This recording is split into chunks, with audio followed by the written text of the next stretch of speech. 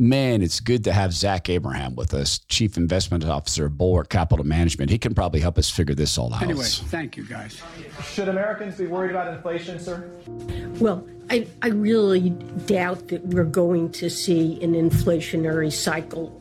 And by the way, talking inflation, the overwhelming consensus is going to pop up a little bit and then go back down. I don't know anybody, including Larry Summers, who's a friend of mine, who's worried about inflation.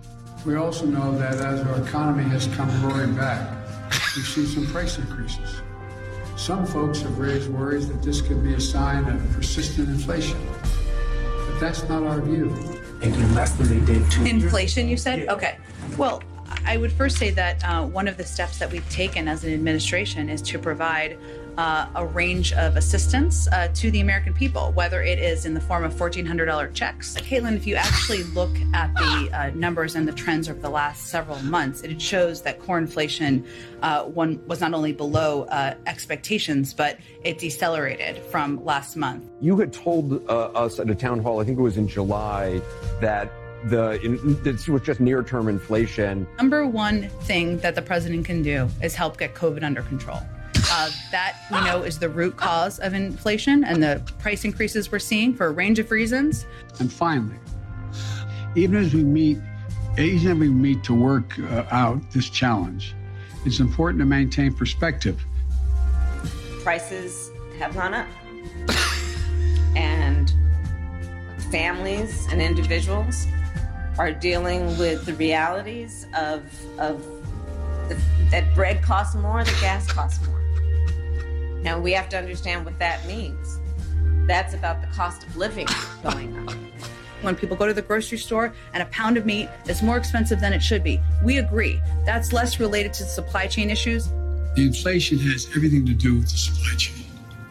Inflation is up. It's up. The second big reason for inflation is Vladimir Putin. The Todd Herman Show is 100% disapproved by big pharma, technocrats, and tyrants everywhere. Now, from the high mountains of free America, here's the Emerald City exile, Todd Herman.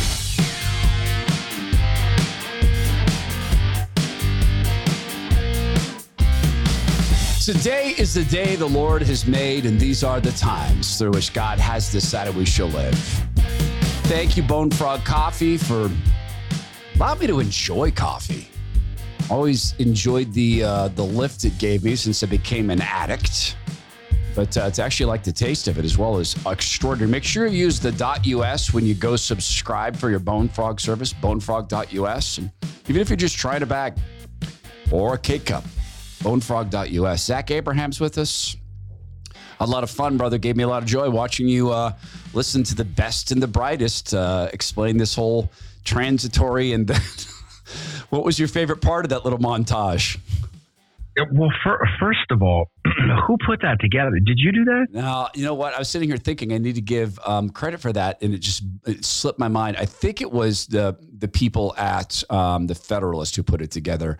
I'll go back through my archives to see if I can figure it out, but it's so good, isn't it? And I feel bad for having forgotten who did that because it wasn't me. I mean, that was golden. Yeah. I mean, talk about. I mean, that is the unwatered down. I mean, that's the straight juice. If you want all the ridiculousness just packed together in a nice, neat little package. Yes. I'm still trying to absorb it, honestly. That was a lot coming at you at once. Yeah. Well, and it's a great, it's a film because you've got a beginning, middle, and an end. You got the beginning where there's no such thing as inflation. My dead son, Bo, was a mathematician. He said it was a specter of the he was a crack. No, he's an attorney. And then you get to it exists, but it's transitory. And then right at the end, it's like they reveal the villain. A big part of this second reason for inflation is Vladimir Trump. Gates. Putin. It's a movie, man. It's a movie. Yeah. Well, and I mean, you and I have talked about this before. It's hard to say the most ridiculous. It's all ridiculous. I mean, it kind of reminds me of ignorance is bliss. Like what makes this so hard for me to listen to, and I'm not a PhD in economics, but obviously this is what I do for a living. Yeah. When you know the way these things actually work and you understand the way that you just listen to these people and you go, what, pardon me? Right. What did you just say? Right. Right. Just because it's kind of like the economic version of gender theory, or whatever. It's the reality is fluid. It's what you ever want, whatever you want it to be on any given day. Yeah. It's why I've referred to this as an Alice in Wonderland market. Remember that quote where in Alice in Wonderland, she says, I can believe as many as 6 impossible things before breakfast. Yes. It's the way it is, man. Yeah. That's a great phrase for it. And I wanted to ask you, you were talking earlier about the pure irrationality of this past week of the market. And I want to get into that, but let's start with, what do you, Zach, think is the purest economic model? Like, if you're to take a business model, what would you think is the purest free market model that you could think of? So are we talking about like the way that we run a company, or the way that we manage model, like the least pure economic model is probably you're a law firm that specializes in reading through government grant applications and fine-tuning it on behalf of minority-owned company owners, or people who help minority-owned company owners get these grants, though you're not the owner. You take a rake.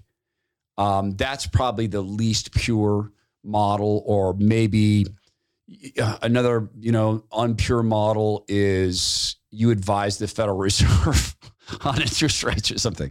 What do you think is the most pure model? Like non crazy mousetrap model? Yeah. I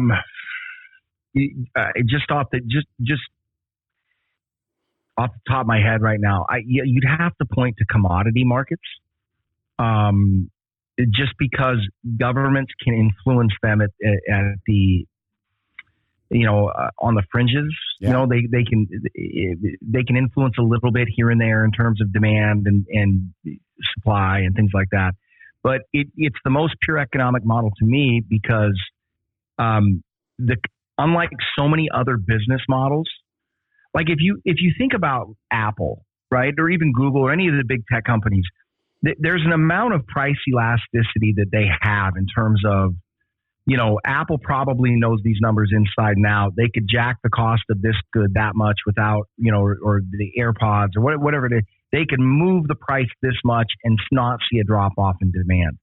And so the individual company, right, the company that's making the electronic goods, they have an influence over what the cost of that good is, right? Where when you look over, contrary to what the administration would have you believe, when you look over into commodity markets, outside of like OPEC, which really only deals with oil, every other company that is producing, now you've got some anomalies like the Hunt brothers in 80 with them cornering the market on silver, but that really couldn't be done today. The market is bigger, but commodity, that's why all this price gouging talk is so hilarious, because a company that sells a commodity, they are a price taker, right? They take their goods. It's kind of like, think of like a flea market, right? And I know you know this, but it's like a flea market. You go to a flea market, you don't go there and set prices, right? You take whatever price somebody's willing to pay for your goods.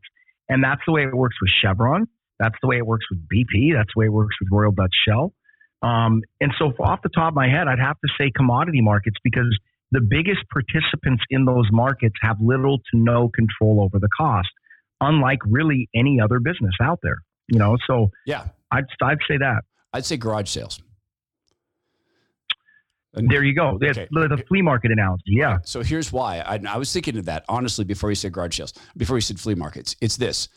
People have done an analysis of assets, and they've looked and said, you know what? We actually don't need these assets anymore. And I am better off selling these assets than keeping them. And then they put a prospective price on them, and they put them out, and then they simply announce that there's going to be a sale of stuff. And people have a general idea of what's going to be in a garage sale. And then if you have an area where you can do it, like down the mountain from us, there's a place that does garage sales for people who live up here. And you can drive by and say, oh, wow, okay, so my neighbor's selling that. Look at that. Then it's negotiable. I mean, you know that. It's a garage sale. You walk up and hey, here's a squat rack I'm looking at buying, and retail it's $3,000 and they want $1,000. Then I walk up and say it's scratched and you guys, it's a little bent, so I'll give you $750. And they make the determination, yeah, it's worth it for me to get it out of my hair. So to me, that's a very, very pure model. And it has to do with the asset. And now all of that's voluntary.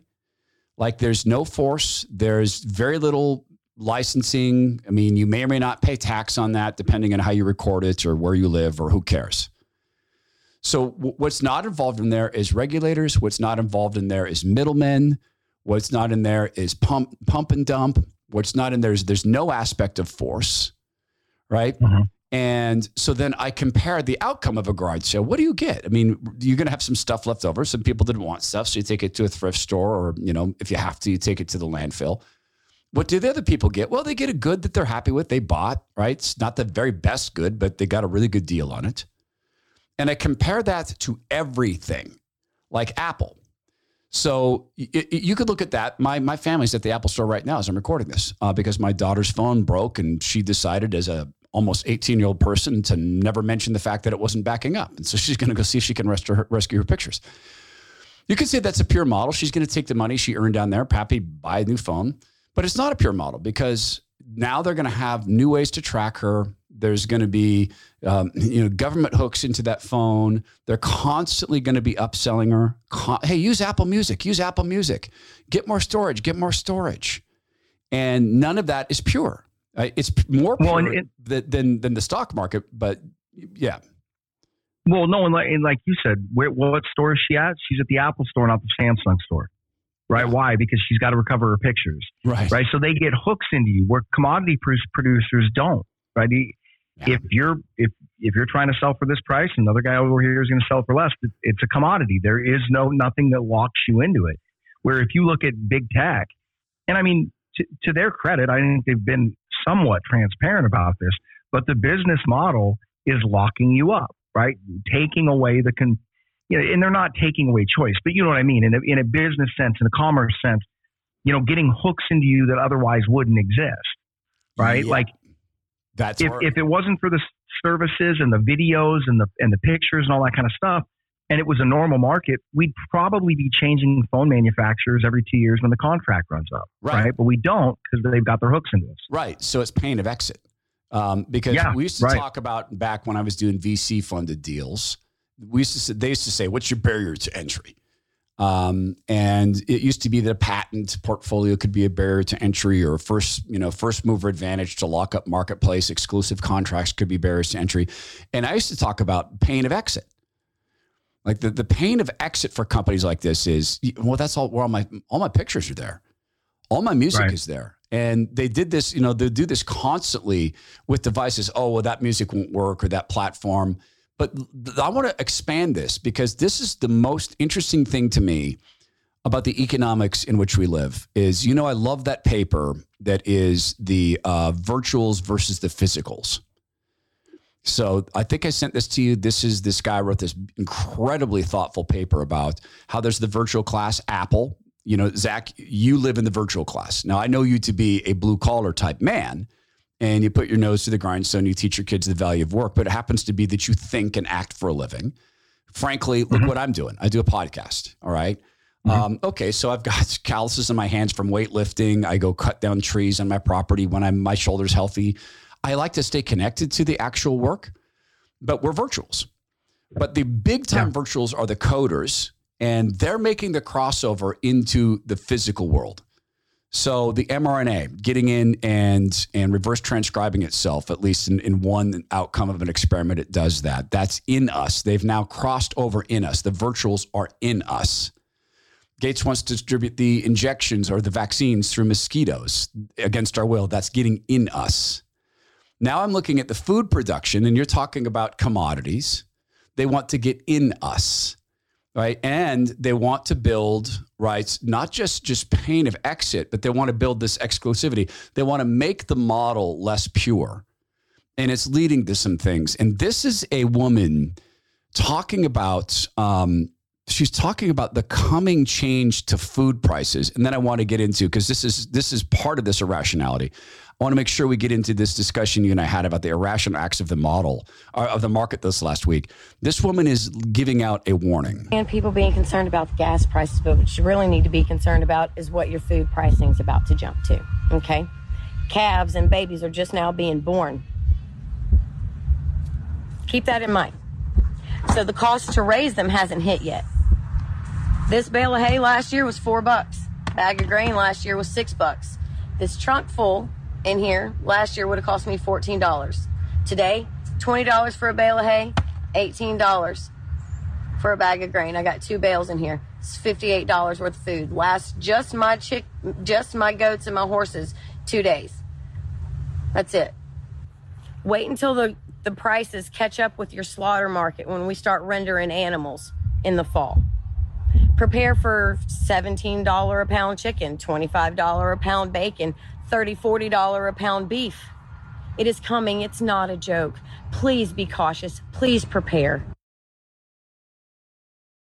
So, does that sound out of this world to you, or does that sound like she knows what she's talking about with prices? I not just what she's talking about. I don't know the individual numbers, but an price escalation of that, if that doesn't occur, that will be very perplexing to me. It's just the input costs. I mean, you just go look at the input costs. That's all you've got to do. It's like the guy you and I know who's a farmer. We connected through your podcast. He sent you some notes, and then he and I have DM'd back and forth on Twitter a couple times. Like he's saying, you know, this is a record revenue for year for us, but we're going to be really tough just to break even because the costs went up, the input costs go up. And for people that don't think, you know, and I don't want to skip ahead too much, but that's and it's not confounding in a way. I mean, markets don't move in single directions, but when you look at this market today, and I mean, you can extrapolate out the entire society. I hear very few sober voices who are talking about this situation in terms of what it really is.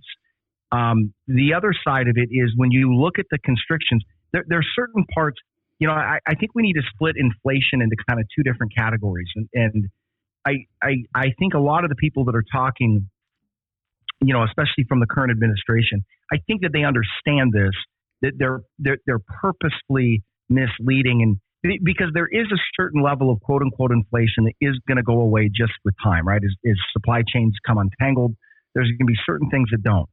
But when you look at the actions that they've taken and continue to take against commodities, and then the feedback loop that causes in all of these things, that pressure isn't going away anytime soon.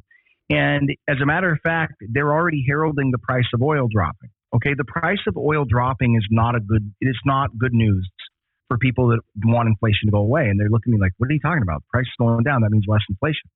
No, it actually doesn't. It means more future inflation, because as the price of oil drops, which it probably will due to the pending recession, right? That means less exploration. That means less investment into oil, which is just backlogging the problem even further, right? And everybody goes, well, that's good for the environment. And I go, you're forgetting about the input costs. You're forgetting about how essential natural gas is for the creation of fertilizer. You're forgetting all of these different things it goes into, and you know it just trickles down. And Yep. and when you listen to the prices she's stating, Todd, I'll be shocked if they don't get there, because that's just what the data is pointing to. Yeah. I mean, that's the math. So, you know, there's this major selling point that Monsanto has on their frankenfood, their frankenseed. You know what it is? Well, they've got a couple, but yeah, which one are you referring to? The biggest one that I've heard is it requires a lot less and sometimes no fertilizer, no pesticides. Right. Because we have coded it. We've coded it to resist pests. We've put code in it. We've changed the gene structure. We've made it so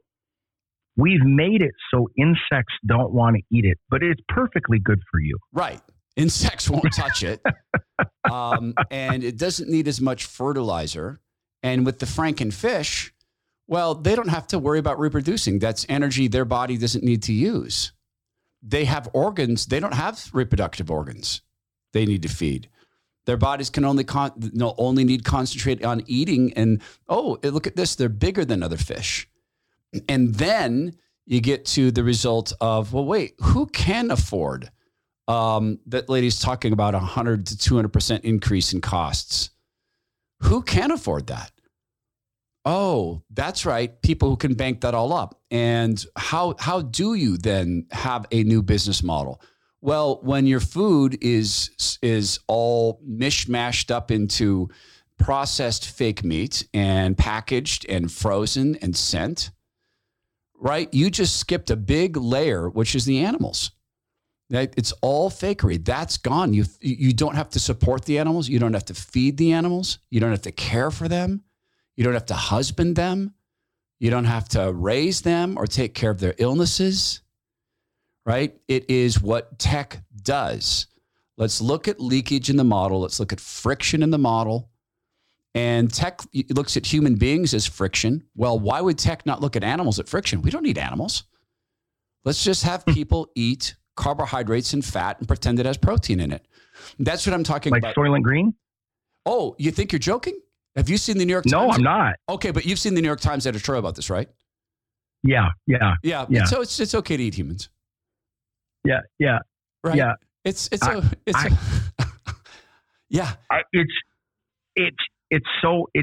We were talking about this just an hour ago in the office. It was about the gender fluidity theory, whatever the world they call it. And I mean, we've all covered that enough. There's no need to get off on that track. But where you're just sitting there going, this truly is the death of objectivity, meaning we've slid into this subjective world, right? And yet we will excoriate people and we will eliminate people if we can, if at all possible, if they don't agree to our subjectivity. It's just, it's such an odd place to be. And there are so few comps in human history to today. Since when did disagreeing with a subjective take become a criminal activity? It's just so strange. Well, yeah. And then there's this thing, like, I think I've described this to friends before. And I promise you there's a point to this.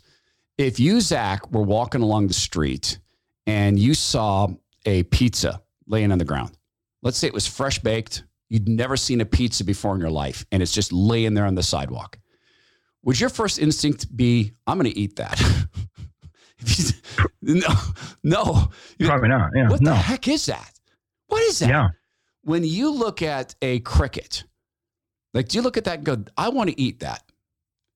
Now, I know there's people who eat bugs. I've eaten bugs, okay? I've been in survival camp where I've eaten bugs. I happen to know there are populations of people who eat bugs. We're being told now, not just that and it's worse to eat human beings. You never eat human beings. I don't even believe I have to say that, but you do. Now they're pushing us to eat insects. Nicole Kidman, other Hollywood actors are doing these ads where they're eating these insects. Do you know that parasites were detected in 81.3% of examined insect farms? This is from the National Institute of Health, by the way. They identified parasites were pathogenic for insects. In 106, that's 35.3% of cases, parasites were potentially parasitic for animals. 30% of cases, for humans. They were potentially pathogenic for humans. And have you heard anything about this? Any downside to eating insects? So you're going back to your point about the subjectivity. We're just being told, hey, eating bugs is good and eating humans is coming along the way. So now see what we've gone from a garage sale to, hey, eat bugs. And if you find something on the street that's red and gooey and round, stop and lick it. That's where we've gone. We'll talk about the irrationality of the markets, and then how do you maintain rationality? This is my question to Zach as a fund manager, as Chief Investment Officer, Bulwark Capital Management. How do you maintain rationality in an irrational setting? I think that's useful advice for life. Tomorrow night I'm having dinner with my loved one, my family member who's been on the SOTA weight loss journey. And I think I told you after I saw her last week that she was glowing. And I sat down, we had breakfast. I sat down, I said, wow, you look great. You're glowing. It makes me feel good to see you happy. And I said, what's going on? She said, well, probably because I'm losing weight. And I said, really, is that it? And she said, yeah, I think that's a big part of it. I feel I'm getting on this journey. I feel good about this. And what did that birth in her? Well, next thing I know, she's in a hiking group for women. And this has been something that she had not wanted to do because she felt like the unwanted fat on her body was going to embarrass her. And you would never know that this is a person who could feel embarrassment that way. That was a surprise for me because she's such a powerful woman and so successful. But, we're all human. We can all get these hurts. So I'm really anxious to see how it is now that I'm going to predict it's probably 15 pounds or so of unwanted body fat that she's taken off on the SOTA weight loss plan. And the changes that come with that, I'd said to her before, hey, I would be so thrilled and honored to take you through a CrossFit 101 class because that's all I'm qualified to teach. I mean, a L1, online L1 CrossFit coach, for what that's worth, meaning I can show you how to move. And it had been before, I don't know. And then she brought it up. So what's that CrossFit 101 class like? I said, you know what? Here's what we do. She goes, okay, I do want to do that. I want to do that. Just give me a week or so to take off a little more weight. I want to do it. I just don't want to walk into a gym looking like this. Well, that made me feel partly good, partly sad that people feel that way about themselves. But you see the difference here? She turned this corner. I want to ask you a question. If you have too much body fat and you know this, and you know it, and it hurts you or it limits you, why have you not checked out SOTA weight loss? Honest question. What possibly is there to lose by going to sotaweightloss.com and chatting with them? You ask them the questions that make you comfortable because you and I are not face-to-face right now. I would look at their Google reviews, go do that. I would read the editorials and testimonials of people who've lost 20 to 150 pounds. And I would ask them on the phone, how are you going to calibrate this for me? I would just flat out say, how are you going to calibrate this for who I am as a human being? It's sotaweightloss.com. And I wouldn't suggest you ask that question if I didn't know how good they are at calibrating for people. It's sotaweightloss.com. So Zach Abraham's with us, Bulwark Capital Management, KnowYourRiskRadio.com. We were just talking, just heating up for the show, getting from you what you thought the big stories were. And it seems to me that you feel like the big story is a series of what in a rational world, because we've talked about rational and now irrational models, what in a rational world would be a lot of people shaking their heads going, wait a minute, none of this makes sense. These things are not supposed to move this way together. It's almost like watching part of your car move forward and part of it move back. Hey, honey, did we split the car in the middle? Because the left side's going forward or the left side's going forward, the right side's going back. It's sort of like that, right? Yeah. So run us through this dynamic we were talking about. So I've gotten this question a lot.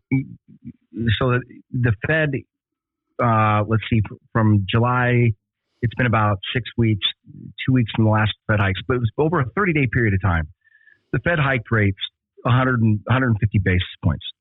And when you add that with the previous hikes, you're looking at the most aggressive, as a percentage, some of the biggest hikes in history, especially the proximity to each other. I mean, it really is the only thing that you could even draw a slight comp to would be the 80s in terms of the aggressiveness of the hikes. Now, when you're looking at financial analysis and how to value securities. Now, let me just say as a disclaimer, there's different ways to do it. There's different things you need to look at. But bottom line is this. The higher interest rates go, the higher the cost of capital becomes, right? So, and then the other side of it too is people forget this, that all assets and wealth in particular, I mean, if we're looking at wealth is subjective, right? Meaning it's if you are the richest guy in a country and you're worth $1,000, then $1,000 is wealthy, right? Just through purchasing power. So when we say a good investment, I always remind my clients, they go, I know, Zach, compared to what, right? That's the way all assets work.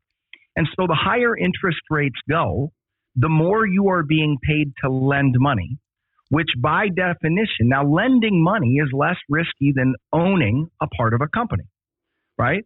It just is, because typically when we lend money, we're lending against an asset, right? So we're backed by something. We have security. Yeah. Okay.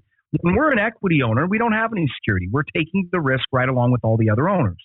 Business does well, we make money. Business does bad, we lose money. A lot of times as a debt holder, when a business does bad, that's the best result for us. Because even through a bankruptcy, if we bought the debt correctly, let's say we loaned a company $200 million against $350 million worth of assets. They go bankrupt. We've got that. Now we get the $350 million of assets, plus we get all the interest payments that we collected from them, and we get to spin it off. But bottom line is, as interest rates go higher, lending money is more attractive and owning assets is less attractive. And so valuations on assets pretty much across the board go down. So when you see the NASDAQ in particular popping 17% in the immediate aftermath, 20, 30 days after some of the most aggressive rate hikes in history, that to say that that's counterintuitive is to put it lightly, right? That defies the way that we value securities and the way we look at things. Now, here's the confusing part of it. Markets don't move in straight lines. And I don't know if you and I had talked about this, but we believe that we are entering a period of time of economic difficulties, to say the least. And when you turn around and you look at asset markets, as of today, the S&P 500 is trading at 24 times earnings. Okay, so for people that don't understand, that is about a 50%. It's actually about 50% right on the nose. That is a 50% greater rate than the long-term average. Okay, so if you look at asset prices, they tell you everything is. You ever see that movie, the Lego movie, Everything is Awesome? No. Everything is awesome. There's a song. Yeah, your daughter was probably too old. You probably passed that one up. Lucky for you. But there's a song in there. Everything is awesome. That's what asset markets are telling you. Meanwhile, when we look at, let's start with oil. We've talked about energy a lot, right? You look at people and go, hey, what? You notice oil prices are dropping? They're like, yeah, well, that's because there's less demand. And you go, so you're buying tech stocks? They're like, yeah, we're looking at economic recovery. And you look at them and go, hold on, run that by me again.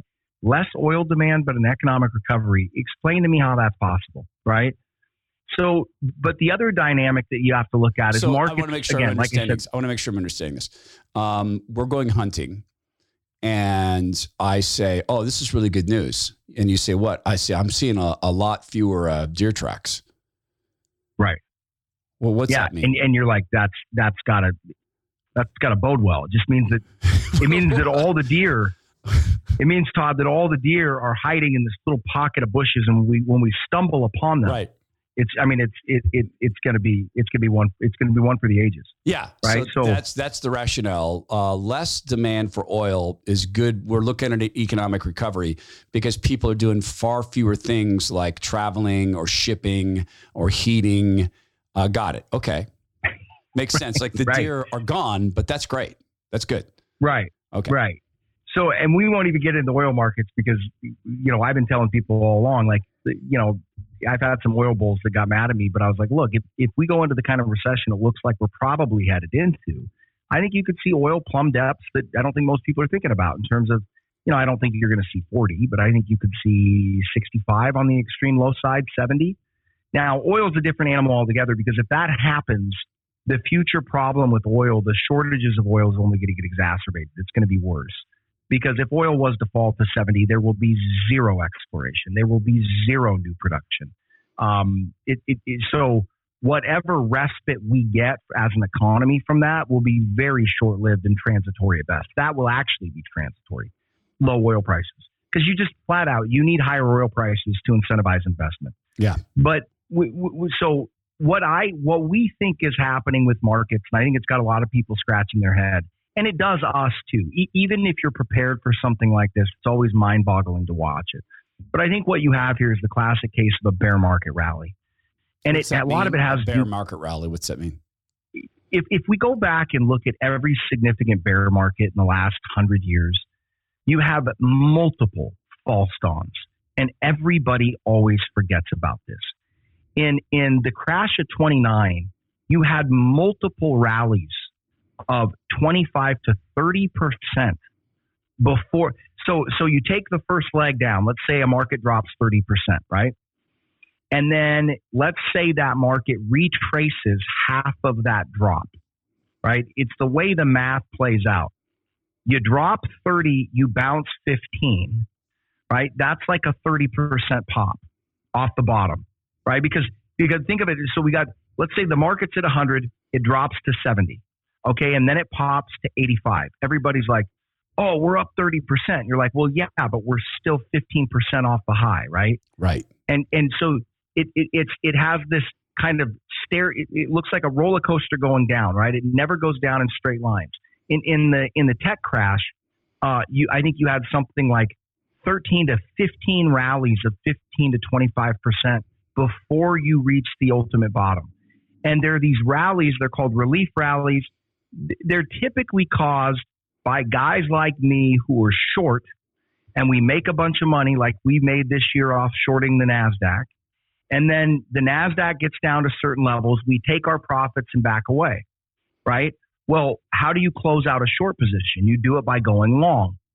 And usually when you do that and the market's down 30%, there are no, the volumes drop. You run out of, you get what we call selling exhaustion. And what happens is there's some buy orders start coming in from short sellers like me, and that starts rallying the market. And then the retail guys go, oh, it's going up again. We got to buy the dip. And then they all pile in.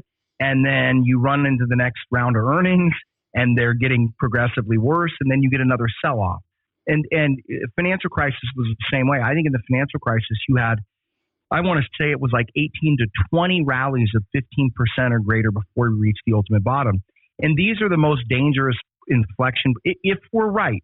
Now, there's no guarantee that we're right. I will tell you this, that looking at all the data and really scrubbing through if you believe that this market has bottomed and good times are here again, you're believing that market dynamics that currently exist, you're betting on a series of events and things that have never occurred before, meaning market bottoms are not made when the market is trading at 24 times earnings with rising interest rates and falling earnings. Right? Market bottoms are not made when real estate is at the most expensive cost of ownership in history.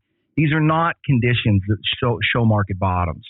But what you're seeing, the irony is the stocks you're seeing, we saw stocks go in and have, in the last week, have atrocious earnings reports. Let's use Walmart as an example. Walmart comes out and reports. And we've been on the radio saying, guys, watch the retailers. Walmart, Costco, Target, they're about to get slaughtered. They've got massive backlogs of inventories. It's a mess. They're having to mark down stuff to get it sold. It's not good. And they're paying higher labor costs, right? Higher input costs of capital's going up. Literally, you're squeezing these guys in every end possible. Walmart comes out and reports a 25% drop in net income year over year. Okay? Walmart. Walmart. Okay, kind of a big one, right? If they can absorb rising costs, if anybody can absorb it, Walmart's got to be right up there, right? They get a 25% hit to net income in a year-over-year basis, and the stock drops 10% right out of the gates, which makes sense, okay? In the last week and a half, the stock has rallied back almost to where it was prior to that earnings report, and what that means, now on top of that, management came out in that earnings report and said, this is not a one-off event. They cut guidance going forward and they said, listen, we've got hard times ahead. Okay. The stock has rebounded. It's still about $3 shy of where it was going into earnings. But when you do the math, it's now trading at a 28.5 price to earnings ratio. It was at 27.8 before it reported. So they have a 25% drop in net income. And now the market's saying it's worth more. Oh, this is okay. That's the sort of irrationality I was talking about. And you can get more of Zach at knowyourriskradio.com, by the way. It's a radio show there, knowyourriskradio.com. You can also get in touch with him there. So tell people about Shopify, though, because this is, to me, the ultimate in irrationality, because Walmart's not going anywhere. And if Walmart was really up against it, let's say that they just continued to be hit and experience these losses quarterly and then it's yearly, their board could get together and go, we need to sell some real estate.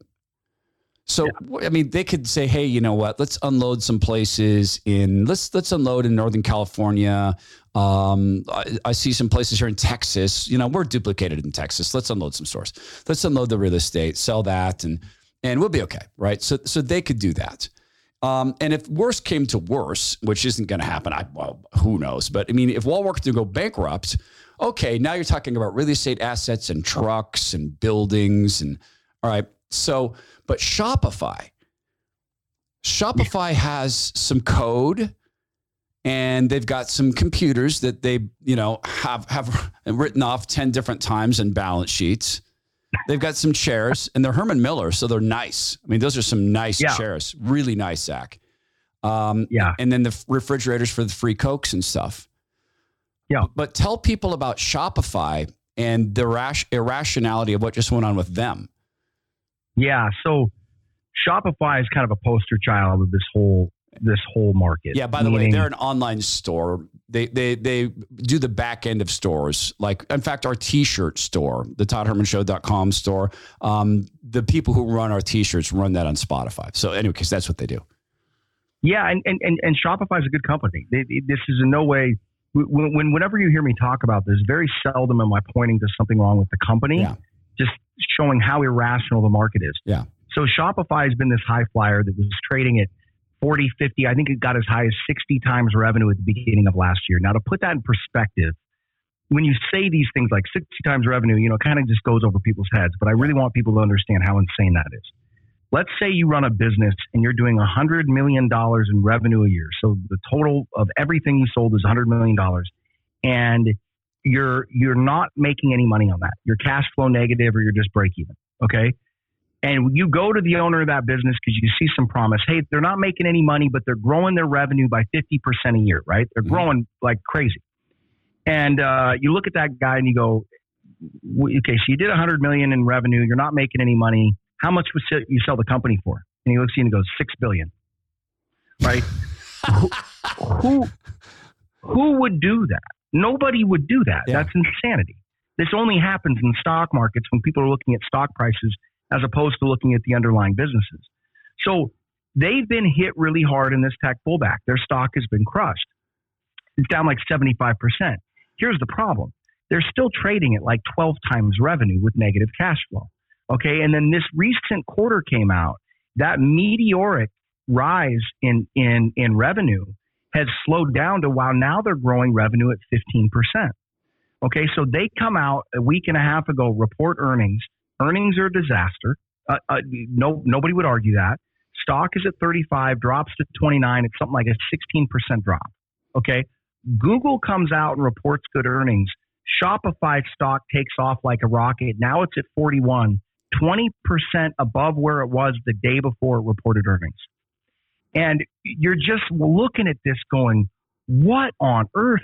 Now, because now you're paying 12 times revenue for a negative cash flowing company that's only growing revenue at 15%. And oh, by the way, their biggest competitor is Amazon. Right? Who's going to pay? Yeah, why would you do that? Right. So this would be like you want to buy your friend's bait and tackle shop. And so you come up and you say, okay, so hey, when you see him sell the shop, yeah, looking into selling. Well, how much money do you take home? Well, for the past year, I've been actually digging into my pocket to fund the business. Okay, so no revenues. No, we've got revenues, but our costs exceed that by about 20% per month. Yeah. Oh. Yeah. Okay.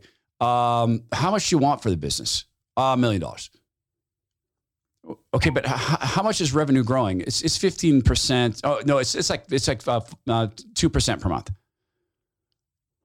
Okay, so then that would take me 10 months to even break even on revenues, and you want $1 million bucks, right? And you come back the next day and go, hey, look, Ted, I want to buy the bait and tackle shop. I'll give you $250,000. Oh, no, it's good. We had the big sports shop moved in next door. Cabela's. They just opened the shop next door. So our price now is, we had a guy give us $3 million for the bait and tackle shop. But doesn't Cabela still bait and tackle? Yeah, they do. So we got $3 million. Yeah. You put this, this is the thing. You put it into physical, real world things, and it's insane. It's just like gender ideology. And it's just like this. People say this baby was assigned female at birth, to which I'll say, were they also assigned human? I don't know, Todd. I'm not a biologist. I'm not qualified to answer that question. Right. How do you know this is a baby? It was assigned baby at birth. How do you know this is human? It was just assigned human at birth. It might be an insect. It could be a lizard person. You don't know. And you take it down to the level of physicality, and all of a sudden everything makes sense again. So as we wrap this out, I want to ask you this question. God is a God of order. Agreed? Up and 100%. down, up and down, night separate from day, land separate from water, right? Yep. The creatures he's made, pretty easy to categorize. There's creatures that walk on the earth. There's creatures that swim in the land. There's creatures that fly. There's creatures that have live birth. There's creatures that have birth their young in eggs.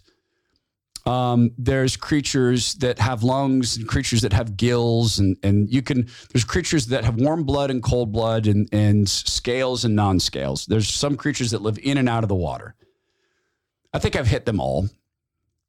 Some creatures chew their cud. Some creatures have split hooves. So you can pretty easily categorize them, right?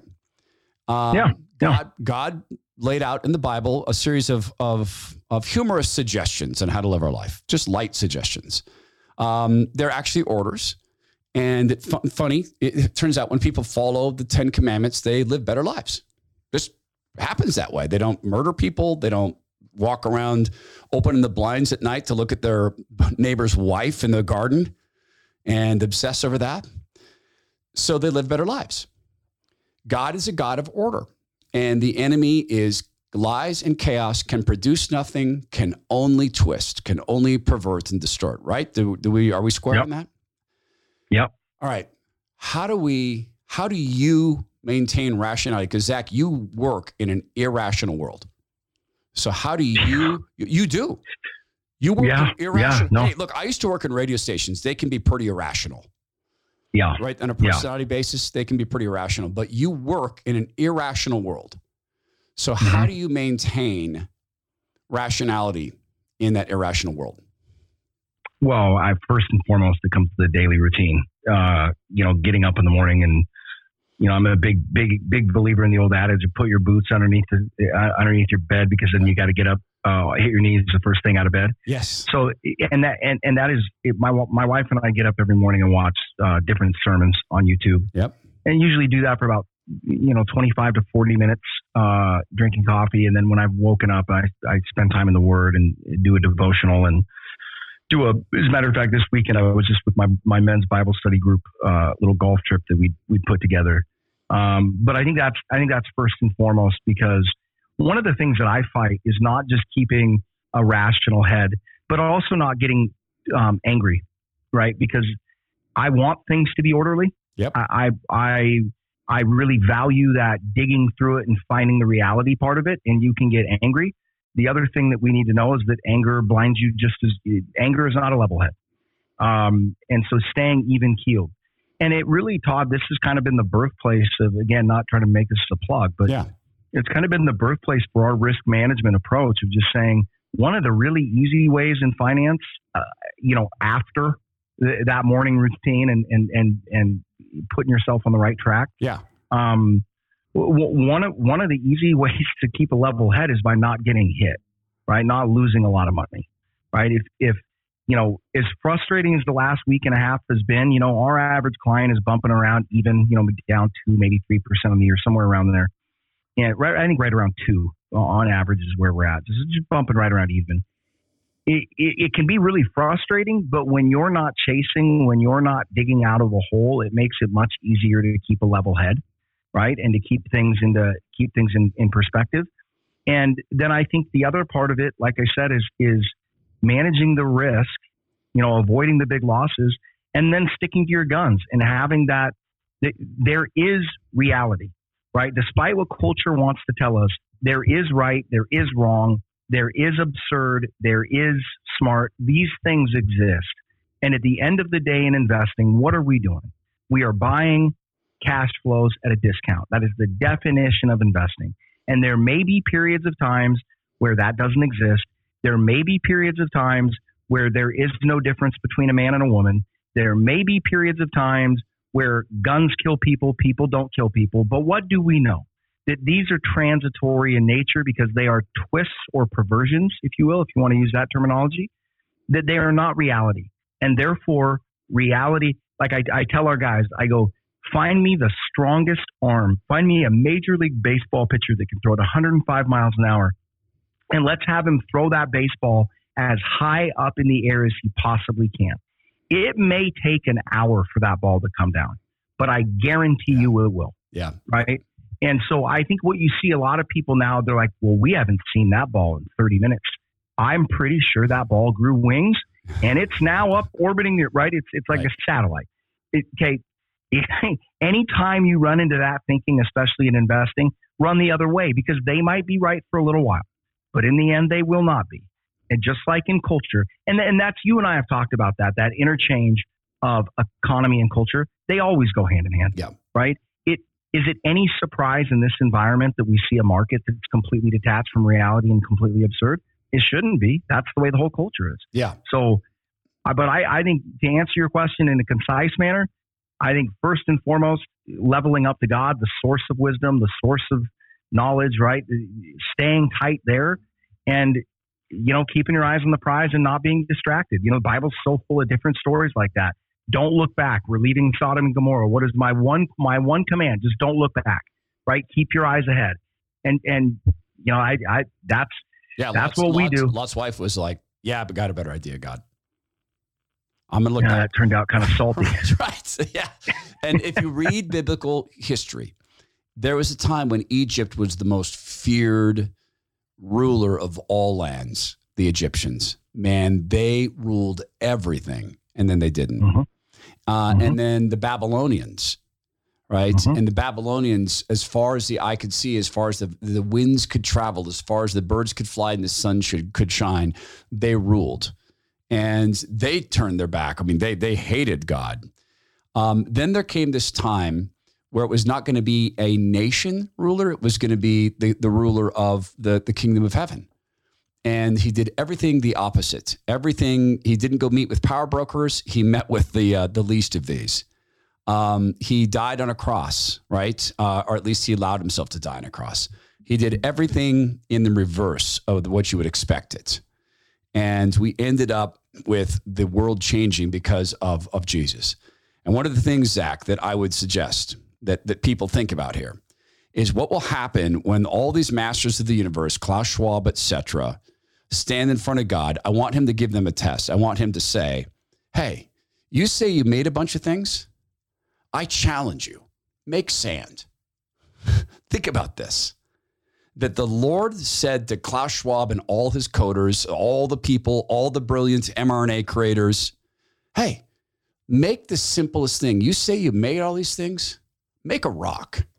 Just a rock. And if you do that, if you can just right now make a rock, a thing very simple, I will let you off with all that you've done to people, with all that you've done to my world. Just construct a rock. Just do it. Only God can build in that way. So for me, it's always going back to what is most rational is what did God make? That stuff is still there. The Lord will not be mocked. Brother, I appreciate you coming on the program. This is the Todd Herman Show. Please go be well, be strong, be kind, and be thankful to God Almighty.